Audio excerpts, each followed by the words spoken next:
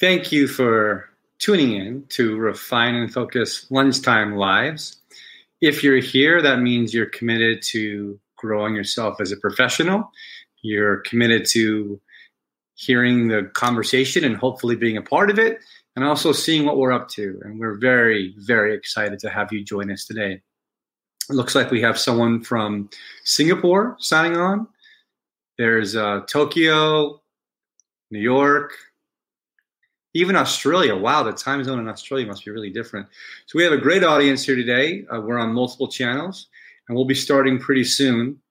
And we're talking about becoming a serial innovator.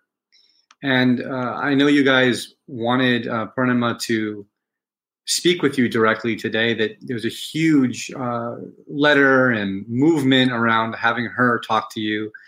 And apparently there's just like a fan club that spilled over from her other activities. And I'm very happy that we can present today Purnima Thakre, legend. You may know her from Refine and Focus Innovation. You might know her from Bali X. You might know her from being the champion force of good with empowered women. You might know her as a friend. You might know her as a client or a colleague, but you will know her as someone who today will tell you all about becoming a serial innovator. And with that, it is a pleasure to have Purnima here. And we'll just ask her, what is your favorite part of being here with us today? Just talking to everyone. This is one of the greatest highlight of our week. Seeing everybody and talking to everybody. And if you have joined, just say hi in the comments, because we are on 3 different channels. We can't really see everyone. So it would be really nice if you can say hi in the comments and just say where you're from, or just say hi. Yeah. And also, as we go along, feel free to ask questions at any point. We'll get to them really soon. We'll answer all your questions. And the context of our discussion today is there's a lot of need and room and desire for innovation because we have to do things in new ways to be successful. There's challenges in business, there's challenges in life, and there's ways of leveraging all kinds of talent and all kinds of tools, including empathy, to be better and to come up with solutions that work for all. And so Purnima was asked by multiple people that we care about to address this, and that's what sparked the idea. And with that said, we'll go through a few questions, and we'll ask about these key concepts. So the first thing I'd like to ask is, why is it that so few succeed in innovation while many others fail? They do things differently. Innovation is a mindset. And I know, companies that are innovative seem cool. So everybody thinks that being innovative or innovation-based, what it looks like is it looks like a cool factor. And it is kind of like branding. Branding is not just about look and feel. It's about what you stand for, what your values are, what your mindset is. That is what your branding is. And innovation is exactly the same. Innovation is a mindset. And those who have this mindset, those who have innovation built into their culture, their mindset, their behavior, their everything, those are the ones that are able to innovate consistently. And everyone else, a lot of people try to do it as a one-time thing or as a project. And it's, they might get lucky and might succeed, but to succeed continuously, to become what we call as serial innovator, you need to have that mindset. Well, what are they doing differently that others aren't doing? So a few weeks back, I spoke at a panel at Portugal Air Summit. And that is when I thought about this question a lot. What is it that serial innovators or companies, corporations, people who succeed at innovation continuously do differently from everyone else. And the list was really long, but I wanted to make it really efficient for everyone else to have a simple checklist. So I came down to 5 things, 5 basic things. If you have these 5 basic things, you can become a serial innovator. And those 5 basic things are, let's do it like this. Let's do in TikTok style. Okay. Yeah. Those 5 basic things are, one is you need to have a culture of forgiveness and not a culture of fear. Second one is you need to get rid of all kinds of silos and hierarchies. We will talk in detail about what I mean by that, hopefully. Third is you need to build an environment of curiosity and learning. Fourth is you need to have teams where everyone is an outsider. And fifth one is investment in innovation, which is very different from investment in everywhere else. These are the 5 things. You said something about the culture of forgiveness. What does that look like? So, at Refine and Focus, we have worked with a lot of huge companies and companies which are very, very traditional.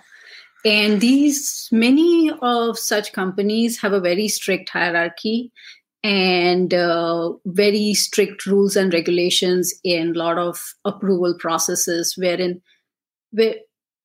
not everyone has an equal voice. And people are actually scared to make decisions. There is a culture of fear wherein person who takes the responsibility has a very high chance of being penalized if things go wrong. So that's exactly what forgiveness does not look like. Forgiveness looks like when people are excited to make decisions. People feel like making decisions. And when they are making those decisions, the decisions are not delayed so much that they don't make sense anymore. And that's the difference. Like every morning when you wake up to go to work, you feel excited because you just know that you can work confidently and with all the excitement and your skills that you have. Great. So before we proceed, I just want to say hello to Estris, who said hello to us. And if you're joining right now, please also just say hi. Let us know what you're from, where you're from, and if you're listening, that would be great. We'll continue to answer these great questions, and we look forward to it. And hi to Ribu, Katie, and Carolina also. And if you want us to say hi to you, please say hi in the comments. So we're talking about innovation, and we're talking about the criteria that makes innovation work and serial innovators successful. And one of those criteria must be clearly around, what are some of the silos that they have to break to be successful in innovation. So we'd like to hear a little bit more about what are some of those silos that they need to break to be successful. Mm-hmm. There are different, I see these silos in 3 or 4 dimensions. So there are silos within your organization, all the verticals, like, you have accounting, you have finance, you have HR and sales and marketing, whatever. Those silos. And then I look at industrial silos, which is you are in healthcare, you are in education, you are in something else. And then there are hierarchies. So if you want innovation to work, you need to break all these 3 kinds of silos, which is your internal verticals, your external industry boundaries, and the third one is hierarchies. And what it looks like when you break these silos, I'll quickly give you a few examples from each one. So when you don't have vertical, which means that you still need to have departments, but people don't feel like, this is not my job. I'm not going to do this one. This is finance job or this is sales job. Where people are comfortable wearing each other's hats, helping each other, learning from each other, and everyone having equal understanding of who they are serving, which is, usually the patients, customers, or whoever that your business is serving.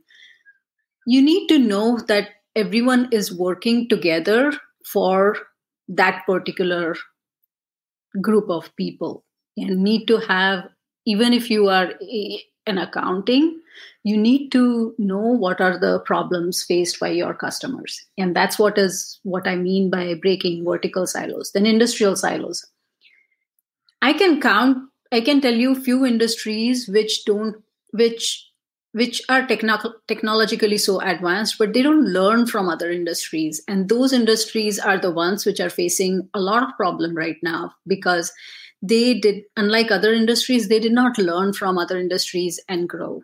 And when you decide that you are in this particular industry and this is how things are done, that's where it starts failing. So you need to learn from other industries. And hierarchy, we just talked about when we talked about the culture of forgiveness. Like you can have, everyone needs to have different roles and responsibilities, and more responsibilities, less responsibilities. From that point of view, it's good to have hierarchy, but don't have that hierarchy in your behavior, in your attitude 24/7.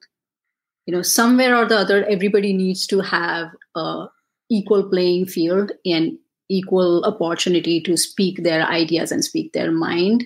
And both those together, it's just a wonderful environment to grow together. Sure. So we were talking about environments of growth, and I'm hoping you can address something very similar, which is the environments of curiosity and learning, and how do we build them and why they matter. So environments of curiosity and learning, you have to look at it from few different angles. So first one, that you need to first create efficiencies in your operations so that people have time to learn. You cannot load every person with huge workload that they have no time to breathe, no time to be curious or learn. And the second thing is get them excited about their work, make their work interesting enough, and work becomes interesting. Going back to my previous point, which is if everybody knows who they're serving and what they're serving and what purpose or cause they're working towards, they have that excitement in their work. And if they have that excitement, they will be curious, and that curiosity will lead to learning. And also make avenues, sometimes because we have so much of information load all the time, even though we know what we should be learning, there are just so many things to learn from, and people don't know where to begin. So some kind of guidance, mentorship, coaching opportunities where someone can tell them that, this is what you should be learning now. This is what you should be taking interest in now, but not forcefully, not as a check the box kind of training, but more like, this will really be helpful in your long-term career, even if it's not helpful here, or this is a great learning opportunity. And just how it is also the leadership's responsibility. I think one of the biggest responsibility that anyone as a leader has is getting people happy and excited about their work in life. So I know that you've talked a lot about leaders and their teams. And we've also heard you mention that teams consist of, or should consist of, outsiders. And everyone should be an outsider on a team, which seems counterintuitive. So what do you mean by that? What do you mean that teams where everyone is an outsider is a good thing? So all these things that we're talking about are extremely interrelated. And first I'll answer your question, which is, what does it mean by outsider? Everyone is an outsider, which means, that the team is extremely diverse. It is so diverse that no two people are alike. And that is because diversity, when we talk about diversity, is not just the diversity of race. The diversity comes in gender. Diversity is of education. Diversity is of skill set. Diversity is of experience. Diversity is also of industrial, what industries that they have worked in and what functions they have worked in their previous career. And the teams which have combination of all these things are the real diverse teams. And we have had a long talk. If you remember, we talked only about how diverse teams are more creative than how diversity nurtures creativity. And that's how important it is. Like, if you don't have different ideas coming from different perspectives and different backgrounds, that's not going to be helpful. If you try to solve the same problem in the same way, you're not going to get different answers. So you will remain where you are, or you will go backwards, but you won't progress. Sure. So speaking about differences in organizations, and also thinking about differences in investing and differences in innovation techniques, some people think innovation projects are invested in very similarly to regular projects. Others have a different point of view, that innovation is invested differently than regular projects. I'd like to hear a little bit about your perspective of how does innovation investment look different than investments elsewhere? So if you are, so in everywhere else, it's like bigger investment should result in bigger success. But thankfully, with innovation, it's not the same. You can very easily have smaller but consistent investment in innovation, and that is where the success will come from. If you make one-time huge investment and then in some large kind of effort, and suddenly that thing fails, and you take back the investment and you say that this is not going to work, and we don't need to assign any budget in innovation, that's not how it is going to. You have to split your investment in smaller chunks, invest it in a smaller scale, test and learn from your failures. Even if that project fails, learn from the failures of that project, and then build more and more. And which is, I had another thought, but I forgot what it was. Well, just on what you were saying, I mean, some large companies have to invest, 100 times in a project over the course of many years before they find one breakout solution that innovation yielded a tremendous result. But the companies that have those appetites to invest in big ways, and that don't just see one or two investments, but make a portfolio of investments over the course of a long time, those companies really succeed. So that really speaks to your point about how that kind of investing can be a little different than other traditional forms. I just have one more question. And guys, if you are watching and have a question, we'd love to hear from you. So please put your question in a chat window. But the last question is, there's so many things you're talking about here that are really important, and they all help us become better serial innovators. But what is one thing that we can start doing differently right away that would help us become better serial innovators? I would say just start with the culture of forgiveness. It's, if you are not a leader, try to do things on smaller scale and test and learn and forgive yourself for making mistakes. If you're a leader, you're actually in a much more powerful position wherein you can create that culture of forgiveness, and you can build confidence in your team and make everyone use their skill sets better than what they're doing right now. So that fear thing is the most important thing. Here's a question from one of our viewers from Tokyo. She asks, what can I do in my everyday life, not necessarily my business life, where I can practice innovation? Are there ways that I can incorporate practicing innovation in my everyday life?